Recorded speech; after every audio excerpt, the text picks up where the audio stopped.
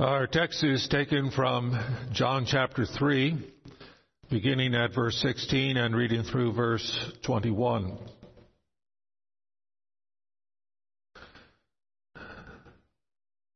That's page 1223 in the Pew Bible. 1223, John 3, beginning at verse 16 through verse 21.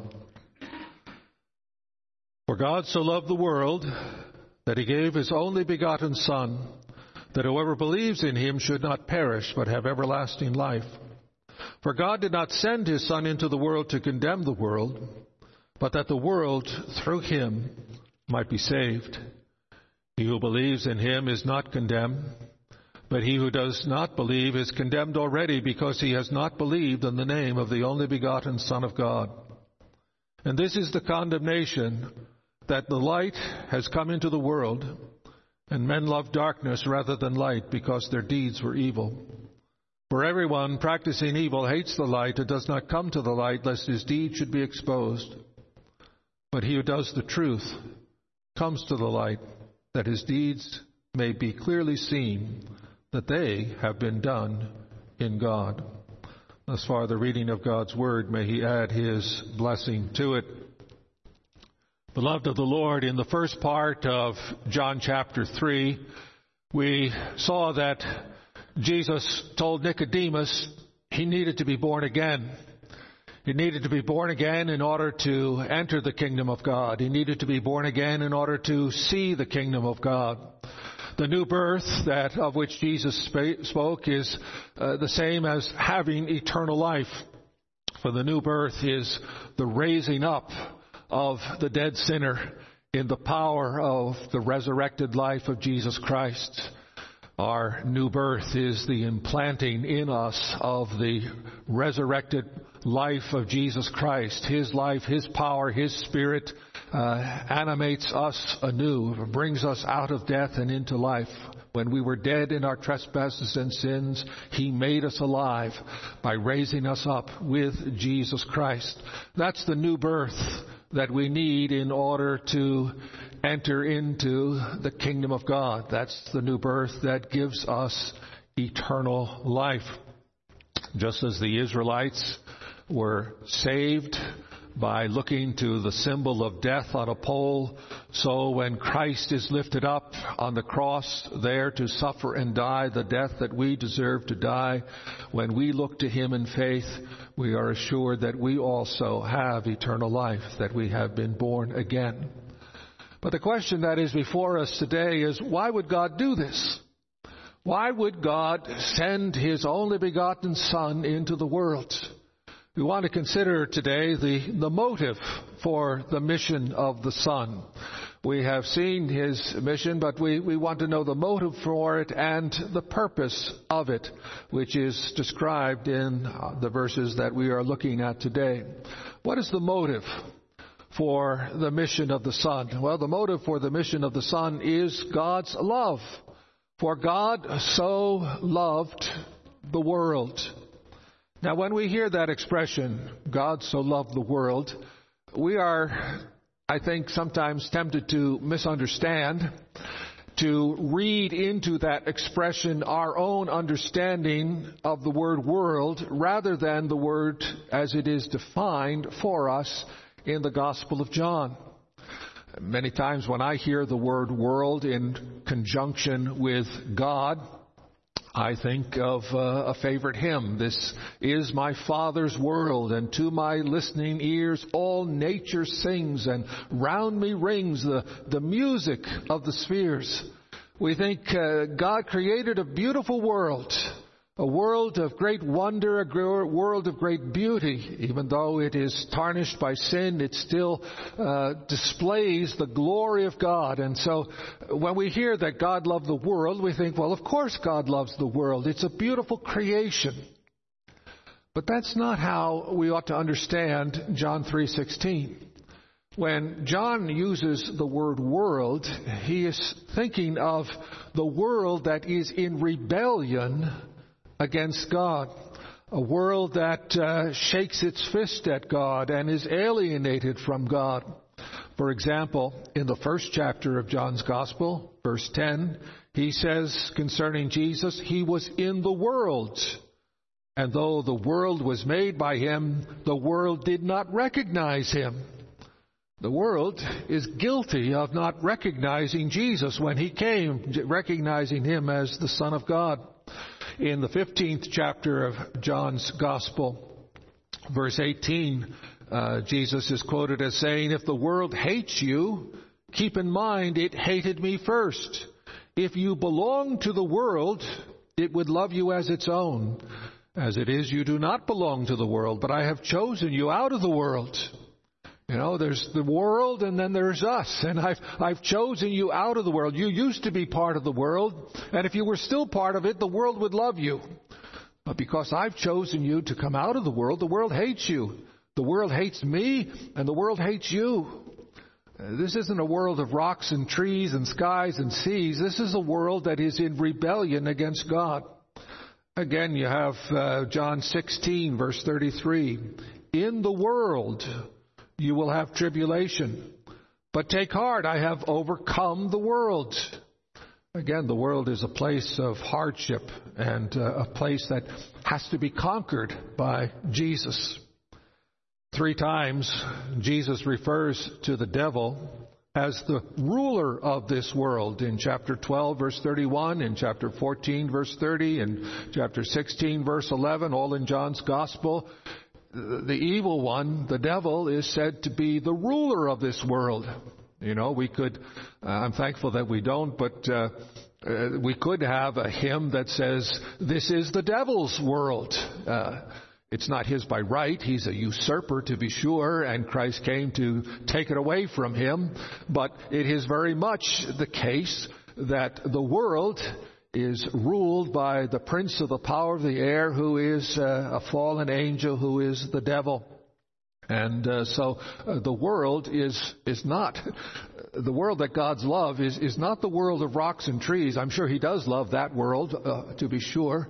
But when John says, for God so loved the world, he's telling us an amazing thing. He's telling us that God loves a world in rebellion against him. Now, this raises a problem for us. How can God love rebels? How can God love sinners? Doesn't the Bible tell us that God hates sinners? Indeed it does. For example, in Psalm 5, verse 5, we read, you hate, it says, the boastful shall not stand in your sight. You hate all workers of iniquity. The psalmist is saying to God, God, you hate all workers of iniquity, and God doesn't contradict him. Again, Psalm 11, verse 5, the Lord tests the righteous, but the wicked and the one who loves violence, his soul hates. The Lord hates those who love violence. He hates the wicked. So how can it be said that God loves a world that's in rebellion against him? It's also the case that we're commanded not to love the world. And in 1 John 2, verses 15, love not the world or the things of the world. If we're not allowed to do it, why can God do it? James chapter 4 says, friendship with the world is hatred toward God. Well, all of these passages indicate that indeed the word world, as understood in many passages of Scripture, is a world in rebellion of God. And we're not to love it. We're not to be friends with it. How is it then that God can love? Well, the answer is simple yet difficult to understand. The simple answer is God's love is a sovereign love. It's a sovereign love that comes from who He is and is not based on the loveliness of the object of His love. In fact, the object of His love is anything but lovely. You know, when two people fall in love with each other, a young couple, a young man or a young woman fall in love, they generally fall in love because they see something lovely in the other person. The young man may see a woman who is physically beautiful, or he may fall in love with her personality, with her talents and abilities. There's something about her, something in her, something that draws him to her. And vice versa, the woman sees something in the man that is attractive to her. And so the loveliness of the object of love is what causes us to fall in love with someone. But that's not the case with God. The love of God is not a consequence of our loveliness, but a consequence of the sublime truth that God is love. The reasons for his love are from within him, not to be found in us. The reason we're warned not to love the world is because the love of the world for us is a selfish desire to participate in the wickedness of the world. We see the wickedness of the world and we want some of the good times, the pleasures, the sinful pleasures of the flesh and so forth. And of course that's wrong, but that's not God's motive for loving the world. God's love for the world is selfless. God's love for the world is costly. God's love for the world is a redemptive love that takes those he loves out of the world and makes them worthy citizens of his heavenly kingdom. After separating us from the world spiritually, however, he leaves us in the world for a time physically so that we can be used by him to call others out of the world. If it were not for this love of the world that we read about in John 3:16, you and I would still be in the world. We would still be numbered among those who are in rebellion against God. It's because he has loved us and drawn us out of the world that we have become his people. It's also the case that the word world here is designed to communicate to the Jews who read this gospel that Christ's mission is not just for the Jews. It's for some from every tongue and tribe and people and nation. Now, God's love for the world does not stop him from pronouncing terrible judgments on the world because of sin, while at the same time holding out to the world the gift of his Son as the world's only hope. In other words, God has a dual stance toward the world, as commentator D.A. Carson says, a dual stance toward the world. He finds the wickedness of the world to be a detestable thing, worthy of death, but at the same time he takes no pleasure in the death of the wicked and wants the wicked to turn away from their sin and live. He desires that all should come to repentance. We are not born as Christians by our first birth. We are by nature children of wrath, deserving objects of God's wrath. But because he is rich in mercy, he makes us alive together with Christ so that we have been saved by grace, not by our merit. John tells us the reason that Christ was sent into the world is because of God's love, not our merit, not our worthiness, not our usefulness. God's love is seen in mercy. I will have mercy on whom I will have mercy. I will have compassion on whom I will have compassion. God's love is seen in the extent of his love, that he gave his only begotten Son, his one and only Son, that he gave for us, shows how much he has loved us. Now, this knowledge that God is a God of love, and because of who he is, not because of who we are, ought to be a great encouragement to us. We should never let our own guilt feelings and our own awareness of our sin and shame, we should never let that be such that we think, well, God could never love me. I've done such terrible things. I'm so unworthy. I'm so unlovable. I'm sure that God could never love me. Well, God's love was never about your worthiness. It was never about your earning it or meriting it. It was always for sinners.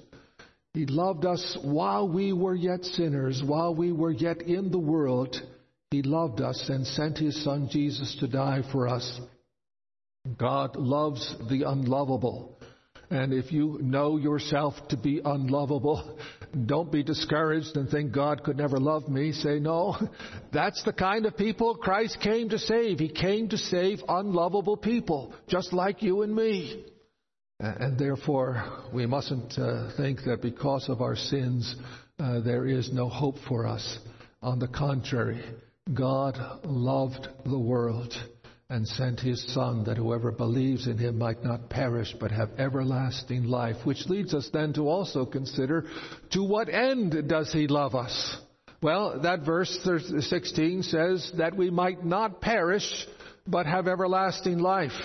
Verse 17 gives us the same kind of contrast between the negative and the positive.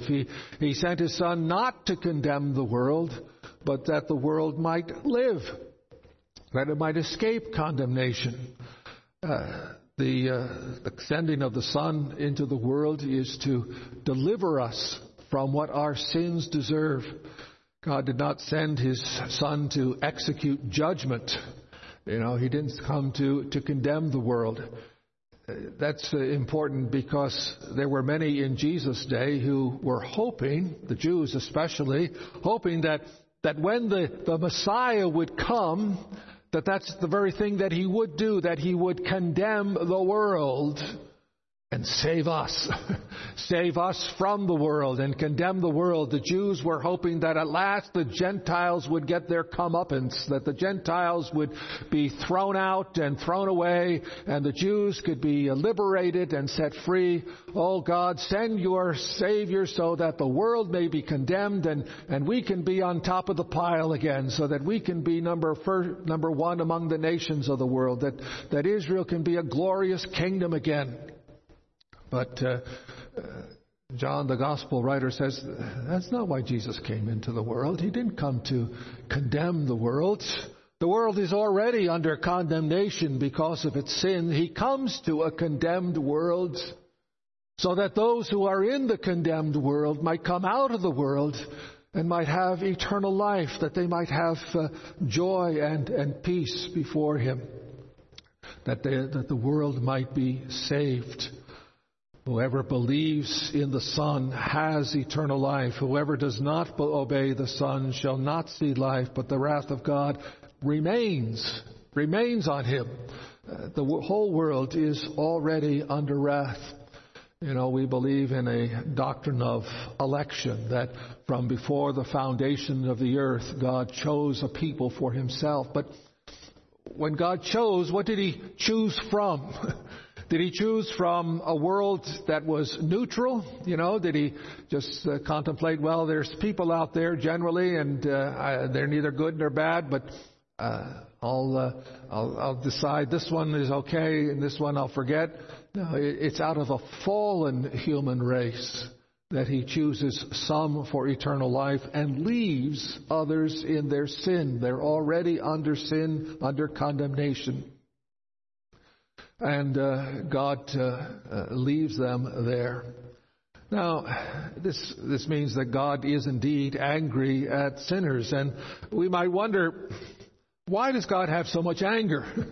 Why is the world under condemnation? Can't God just love everybody and save everybody? Why is He so affected by our sin?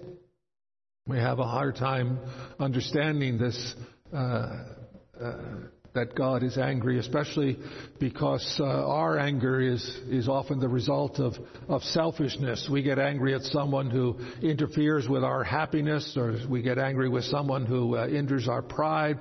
There's a lot of self-love in anger, and when we see God being angry, we project on Him those same kinds of thoughts, that He must be filled with self-love, pride and arrogance or so forth, and like an ancient king who is so in love with himself that he wants everybody just to bow down and serve him, and he's not thinking of others, he's only thinking of himself, and if anybody insults him, well, off with their head, well, that's not God's love. God's love is born of His love for truth and justice and righteousness. His anger is born of His love for people and His desire for what is best for us. Imagine you have you're growing up and you have a best friend as you're growing up, a childhood friend, and then you become teenagers, and your friend goes off to college, and you see that he's gotten in with a bad crowd, and he's experimenting with drugs and alcohol, and then he gets even deeper into it, and he's destroying his life with drugs and alcohol, and he's your best friend, and you love him as a friend. Well, wouldn't you be angry with him because of what he's doing to himself? Indeed, if you love him and if you want what's best for him, you'll be very upset because of what he's doing to himself. Well, God created us for good things, and He sees what we're doing to ourselves, destroying ourselves with sin, and He's angry about that because He loves us. Because we love truth and justice and peace, we want government to hold criminals accountable for their sins, for their crimes, and we want punishment so that we can have an orderly society. Society will collapse into chaos if people don't love truth and justice and condemn all that threatens the good that is in our society. When love of truth, love of life disappears, then everything falls apart.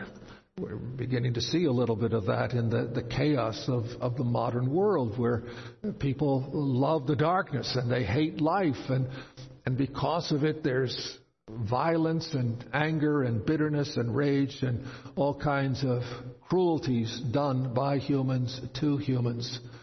But where there is love for God, love for truth, love for what is right, then we are angry with these things and want justice to prevail. So it is with God. His anger, His condemnation is born out of His love. The justice of God's condemnation is described metaphorically in our text by referring to light and darkness. The coming of Jesus into the world is the coming of light into the world. We see the light of the glory of God in the face of Jesus Christ, Paul tells us in his letter to the Corinthians. And that light that we see, the light of the glory of God in the face of Jesus Christ, is even a greater light than the light that came into being when God said at the beginning, "Let there be light." When God said, "Let there be light," we see His power. But when the light of Jesus Christ comes into the light, we see the glory of His love and the glory of His grace. One act shows the glory of His power, the power to create out of nothing. But the sending of Jesus shows us the glory of His grace, the glory of His love. But people love darkness rather than light, for their works are evil. Everyone who does evil hates the light and does not come into the light, that their works be exposed. They value their pride more than their integrity. They are afraid that their deeds will be exposed, too proud to admit that they are wrong. The alternative is to humble yourself and do the truth, to act honorably and faithfully. It's to humbly admit that we deserve death and have no hope in ourselves. It is to embrace the mercy of God, which is to humbly accept charity. It's hard for people to do. Say, I can't make it on my own. I don't know whether any of you have ever been in a position where you were financially so strapped that you just said, there's no way we can do it. We've got to go to the deacons and ask for help. Very few people do that. And when they do it very reluctantly, because it's a humbling experience. But it's an experience that unless you're willing to do it, you won't be saved. You have to humbly admit that, not that you need financial help, but that you need spiritual help. That apart from grace, apart from undeserved kindness and mercy, you will perish. And only if you cry out to God, have mercy on me, a sinner, will you find grace and help in your time of need. But that's what we are called to do. John is not saying that there are two kinds of people, some who are inherently evil and others who are inherently good. Rather, he's saying that we are all evil and we're all in danger and we're all under condemnation. What distinguishes believers from unbelievers is the believer's willingness to face the hard truth, humble himself, and look to Jesus for what you can't do for yourselves. John wants us to look to the lifted up Son and believe in Him with the same simple, desperate faith that Israelites displayed when they were bit by a poisonous snake and had no hope of healing except they looked to the bronze serpent on the pole. And when they do that and they begin to come out of the darkness into the light, then they want the light to expose that any good that they do not of themselves, but they do it in God. They do it of God. It's all from Him, and He should get all the glory. They don't do it in order to boast or to brag that they're better than others, but to show forth the glory of God. All who believe in Jesus can know that God has loved them with a sovereign, costly, redeeming love. He will not turn away any who come to Him in faith. The reason we come to Him is because He first comes to us. The reason we love Him is because He first loved us. This is the love that we must remember in the face of life's painful trials. Right now, the whole world is going through painful trials. Right now, this congregation and many members of it are going through painful trials because of the COVID virus, because of the consequences of it in terms of diminished income, because of the inability to fellowship with loved ones, husbands being separated from wives through the senior facilities and vice versa. It's a difficult time for many people. We can't visit those who are in the hospital to give them encouragement. In times like this, we need to remember God loves us. And He loves us not because we deserve it, not because we're good. He loves us because He is a God of love. And His love is a redemptive love, a love that saves us from death. It gives us life eternal. And the trials of this life are then designed not as an expression of His anger at us, but to encourage us to continue to look to Him and to trust in Him and to rely upon Him always. Don't despair that the trials that you are enduring are somehow the wrath of God being visited on your life. No, Christ bore wrath. All the wrath that our sins deserve were poured out on Jesus. And that was done because God loves us despite our unworthiness, loves us because He is a God of love, and loves us to save us. Amen. Let us pray. Almighty and gracious Heavenly Father, in the midst of life's trials and tribulations, let us not despair that these trials have come upon us because you hate us. We know that you do not hate us. You love even a sinful world, a world that deserves your wrath and condemnation, a world that you are visiting in wrath and condemnation. Nevertheless, everyone who looks to the Son may be assured that their sins are forgiven and that you love us with an eternal love and are bringing us out of the darkness and into the light, that all may see what you are doing in us and for us. May indeed we be a light on the hill in the midst of this dark world. We pray in Jesus' name. Amen.